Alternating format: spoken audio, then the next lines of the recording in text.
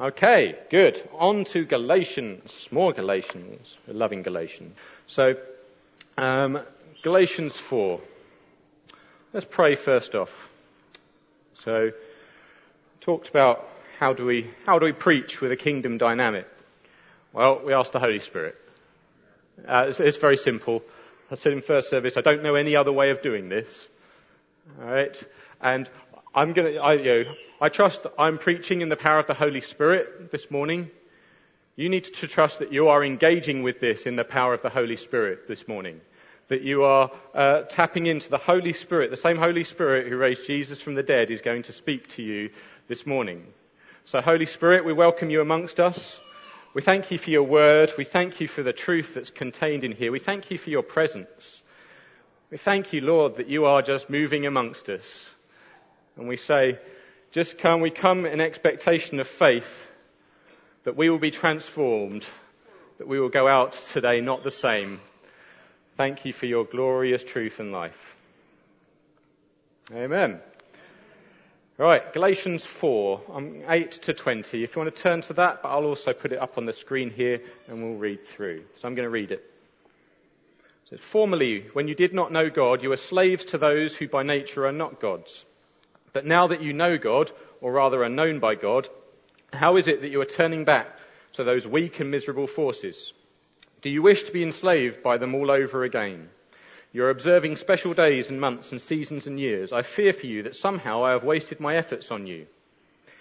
I plead with you, brothers and sisters, become like me, for I became like you. You did me no wrong. As you know, it was because of an illness that I first preached the gospel to you. And even though my illness was a trial to you, you did not treat me with contempt or scorn. Instead, you welcomed me as if I were an angel of God, as if I were Christ Jesus himself. What has happened to all your joy? I can testify that if you could have done so, you would have torn out your eyes and given them to me. Have I now become your enemy by telling you the truth? Those people are zealous to win you over, but for no good. What they want is to alienate you from us, so that you may have zeal for them. It is fine to be zealous, providing the purpose is good, and to be so always, not just when I am with you. My dear children, for whom I am again in the pains of childbirth until Christ is formed in you, how I wish I could be with you now and change my tone, because I am perplexed about you. Do you enjoy the freedom that you have in Jesus? Oh yes, I love that. That's a very good. We've got an oh yes over there. Oh yes. They've scrapped the Churchill advert, haven't they? It's a shame, but it's good. Otherwise you could have had some work there, Phil. Do you ever want to be enslaved again? No. Do you ever want to go back to that? No. That's what Paul is talking about in this passage. He's concerned that the Galatians are in danger of slipping back into their old ways of thinking, of forgetting who they are in Jesus. And in this passage, you can hear the concern in his voice, can't you? You can hear the passion that he has for them, that he wants the best for them, that he doesn't want them to slip back into slavery. You see that in verse 19. It says, my dear children, for who I am again in the pains of childbirth. And interestingly, I'm again in the pains of childbirth, in that, Paul almost birthed this church in Galatia, that he was the kind of the formative influence. And then he's saying, once again, I'm in so much pain for you because I've got so much concern about you. And then it says, verse 20, how I wish I could be with you now and change my tone because I'm perplexed about you. Paul is aware that he is writing a letter at this point, and that the ability to convey really how you're feeling to someone and your degree of concern and love for them is limited in the written form. We have this when we email, don't we? Have you ever noticed that there are some things that you try and put across in email, and then it turns out the other person did not feel it came across quite that way? Turns out, as I've discovered, sarcasm, one of the things does not go well across email. Or what I've put across that I think in person, if I can put it across with a cheeky smile, people will perceive as that I'm just a slight correction, that I'm wanting the best for them. By email, it comes across as a rather fierce rebuke and that I hate their guts.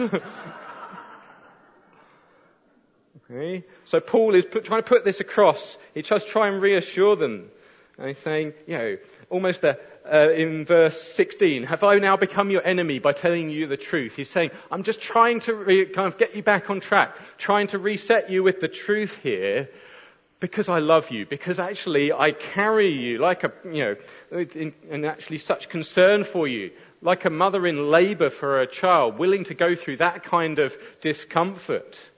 And he says, I fear for you that somehow I've wasted my efforts on you. Not trying to make them feel guilty, but saying, guys, don't slip back into your old ways of thinking. You have so much good, so much that's glorious. Don't just slide back into your previous pattern. And the problems come from forgetting who you are in Christ.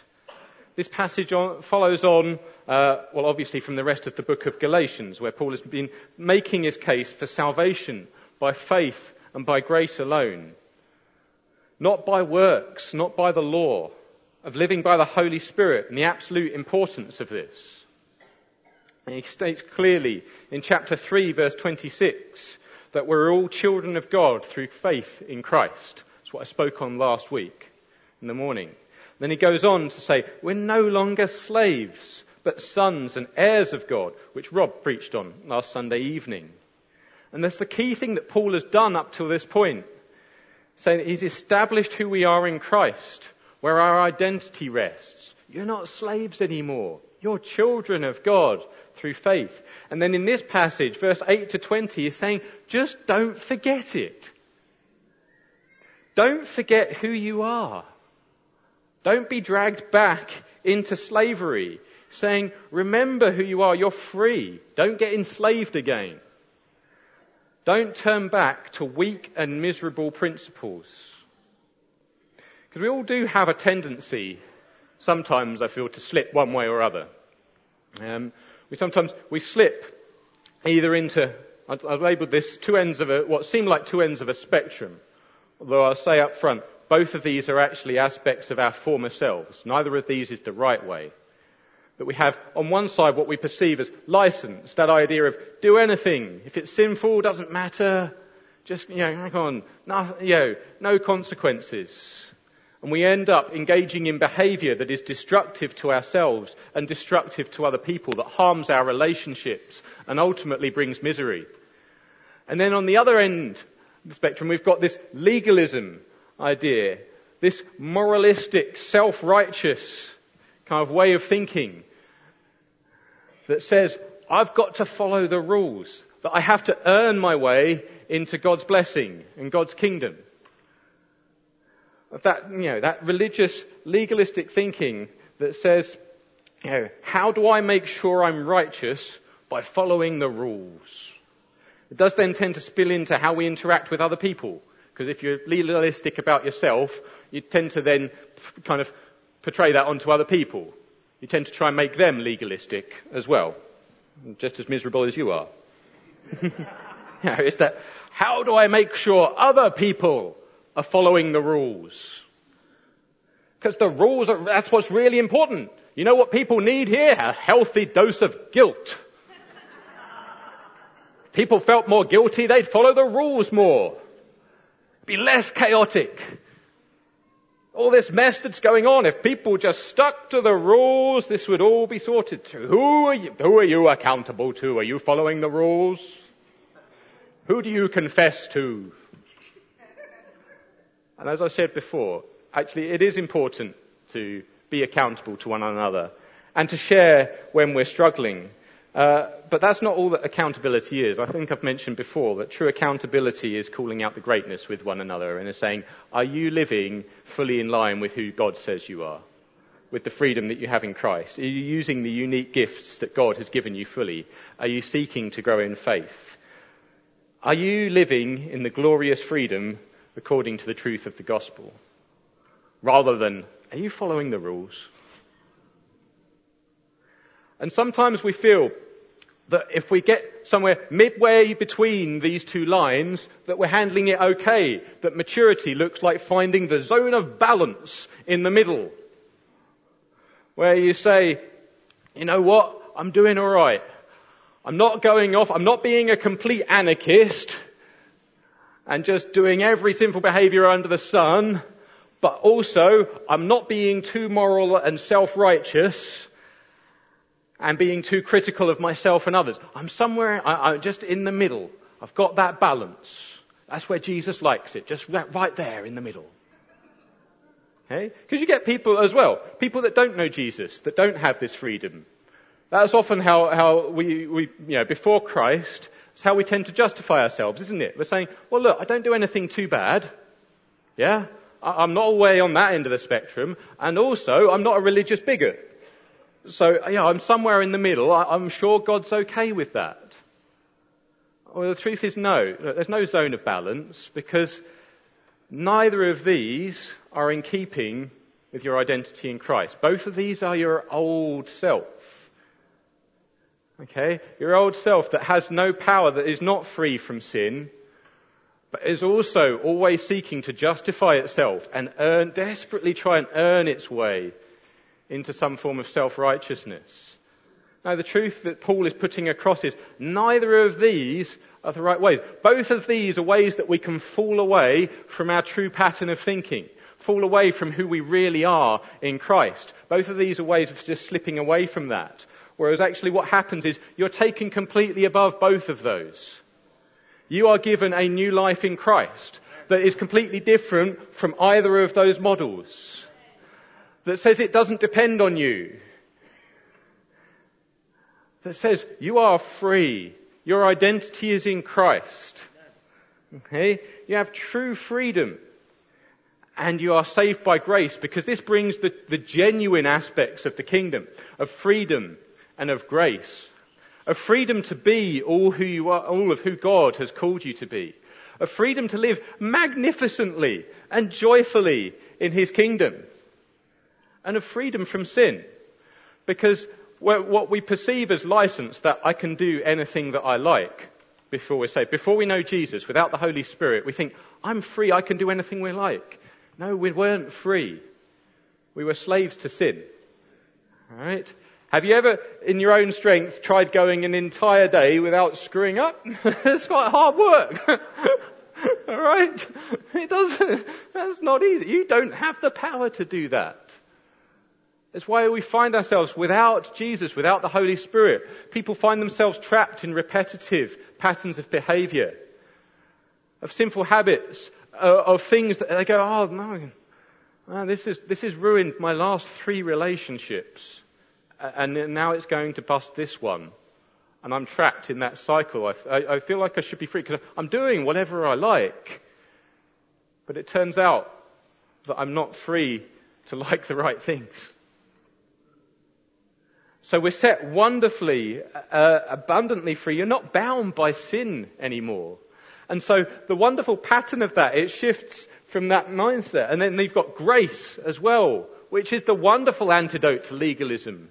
Which is saying, you don't have to be moralistic. You don't have to be that self-righteous, superior person that no one likes in true actuality. That you have to just say, hey, I'm saved by grace. It's in Jesus and Jesus Christ alone that I find my identity, and that I am saved just by His blood and His sacrifice. If you think your way all the way back to the first sermon on Galatians, where Mark Henley preached, he said, any time that you get Jesus plus something, you get nothing. Any time that we say, you need something else in addition to Jesus to be saved, no, that's blown in out the water. You have Jesus and nothing else. Okay? And you have that wonderful freedom. And in that power, when it comes to our attitude towards sin, it's not that I must not do that, otherwise I'm not righteous. It's I don't have to do that because it no longer has a hold on me. Because I'm no longer a slave to that. Because that's not the power that I'm living under. I am set abundantly free. I don't have to do that. And I don't have to, whilst what I live every step, and I can live everything in wonderful worship to Jesus without worrying that I have to follow the rules for Him to love me. All right? You know that legalism is not Christianity gone too far. This is really important.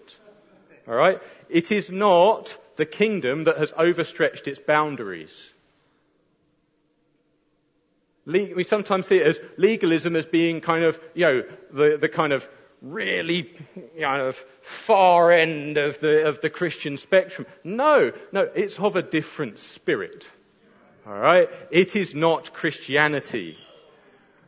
If you're doubting how strong Scripture puts this, in 1 Timothy chapter 4, it describes legalism as the doctrine of demons. Because it is put there to come between people and the true knowledge of Jesus, which comes by grace and grace alone. All right? Don't partner with it. Don't partner with legalism. It never has the answer. What Paul is saying, remember who you are. Okay? At some point, we have to start believing 2 Corinthians 5 that says we're new creations. We're not bound by that anymore. Remember who you are. That's what Paul is saying.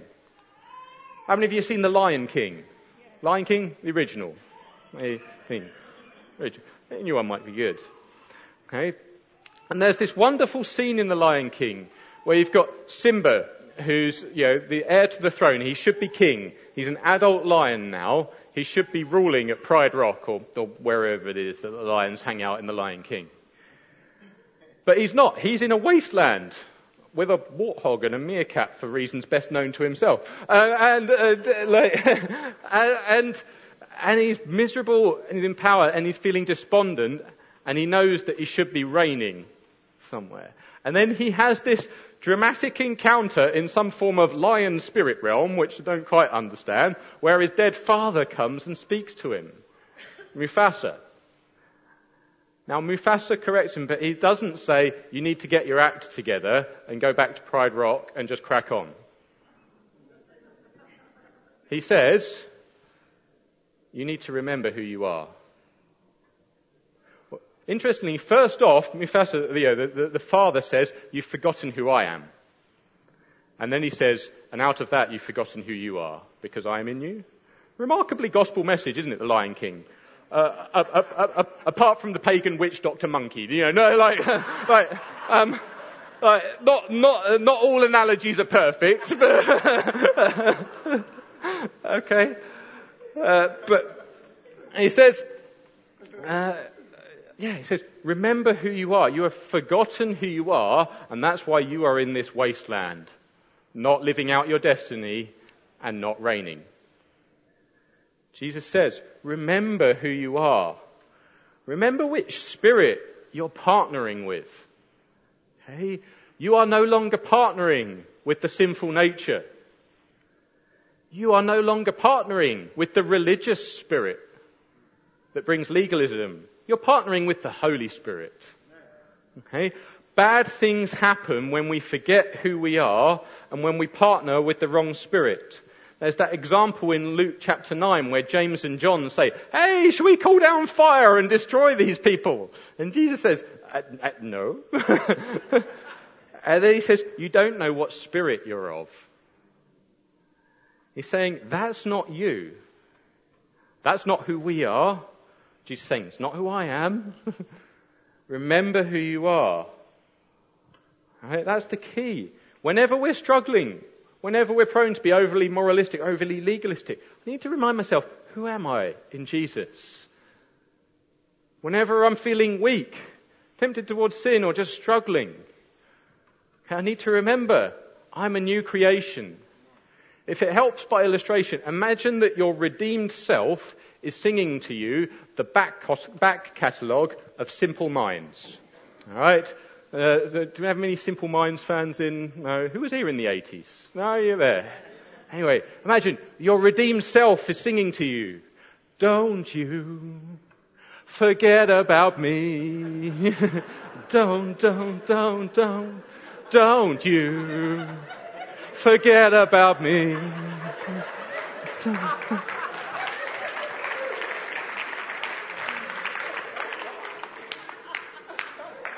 That's why they don't give me one of these mics, all right? That's right there. Right. And your redeemed self, your new creation, is waving a flag going, hey, no, don't forget me. Do not forget who you are. Do not be trapped again by weak and miserable principles. It says, don't slide back to that. Weak and miserable. There is no power and there is no joy when you let yourself become enslaved again. When you let yourself slide back. All right?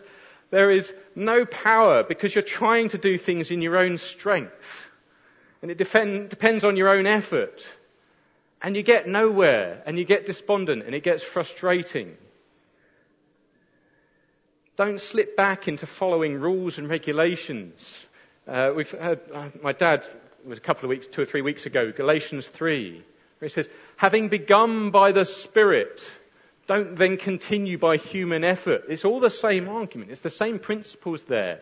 Don't slip back into relying on self-righteousness or of your own effort. You're saved by grace. You need to live by grace as well. You're saved by the power of Jesus. You need to live by the power of Jesus. Very simple. Okay? And then there's no joy because it relies on self-righteousness, and it just brings, in the end, despondency and guilt when you realize that you of yourself without Jesus can never measure up to that. And Paul says, what has happened to all of your joy? Or another translation is, where is that sense of blessing that you had? Because that just gets eaten away, doesn't it? When you let ourselves it slides back into those weak and foolish principles. How do you know you're slipping back into legalism or that you're no longer living by the Spirit? Well, you lose your joy. Okay? How do you spot someone who's legalistic in the environment? They sap the joy out of the place. All right? That's why, as I commented in first service, I'm fairly certain that Patrick is not legalistic.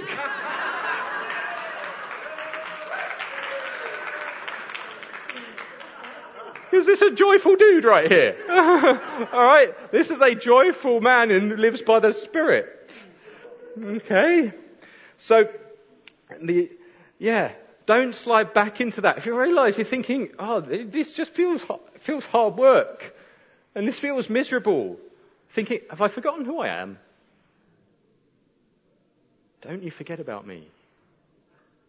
And then I'll put it to you, and then we'll wrap up because I want to just pray and we'll release some of this stuff over ourselves. Okay, what's the good news about these weak and miserable principles? Well, you're not bound by them anymore. All right? You don't need to be weak and miserable. That's not who you are. What are you called to be? Powerful and joyful. All right.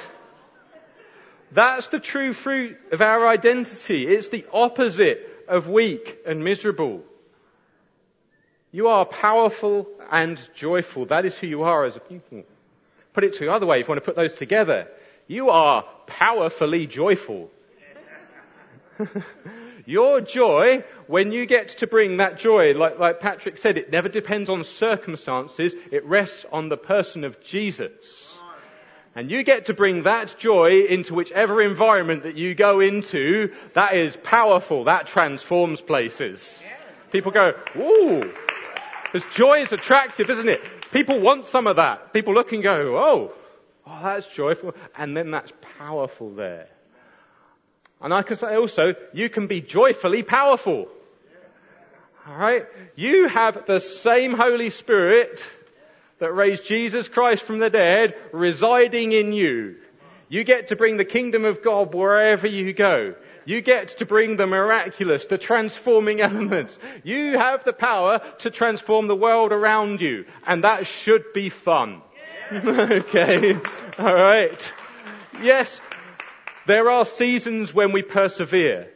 And there are times when we experience sorrow. And we worship God through all circumstances. But what we always know is that deep residing joy that the Holy Spirit rests within us. Okay? And that as we are out working the greatness of the kingdom, that we are filled with that inexpressible joy. I am working for something that can't be shaken. Alright? I am powerful and I am shifting the world around me. I don't need to be miserable. My identity is in Christ. I am completely secure in who I am because it never rested on me in the first place.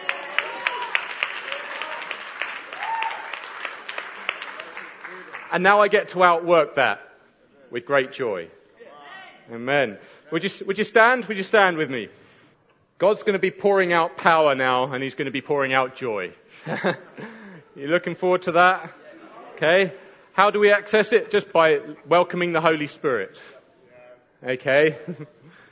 So, we say, Holy Spirit, you are welcome among us. It's so easy. Holy Spirit, we delight in just resting in you. We don't need to strive. We don't need to earn it. That you are just pouring out your goodness and your power. That you are pouring out, that you are transforming us to be a joyful, powerful people. Jesus, remind us of who we are in you, of the dignity that we have in you. Of the authority that we have in you, authority to be a blessing, to steward the world. God, thank you that through us, wherever we go, you pour out your joy and power to all those around us. Why don't you guys just start to do that to one another now? Just lay hands on one another and just start to pour out joy and power through the Holy Spirit.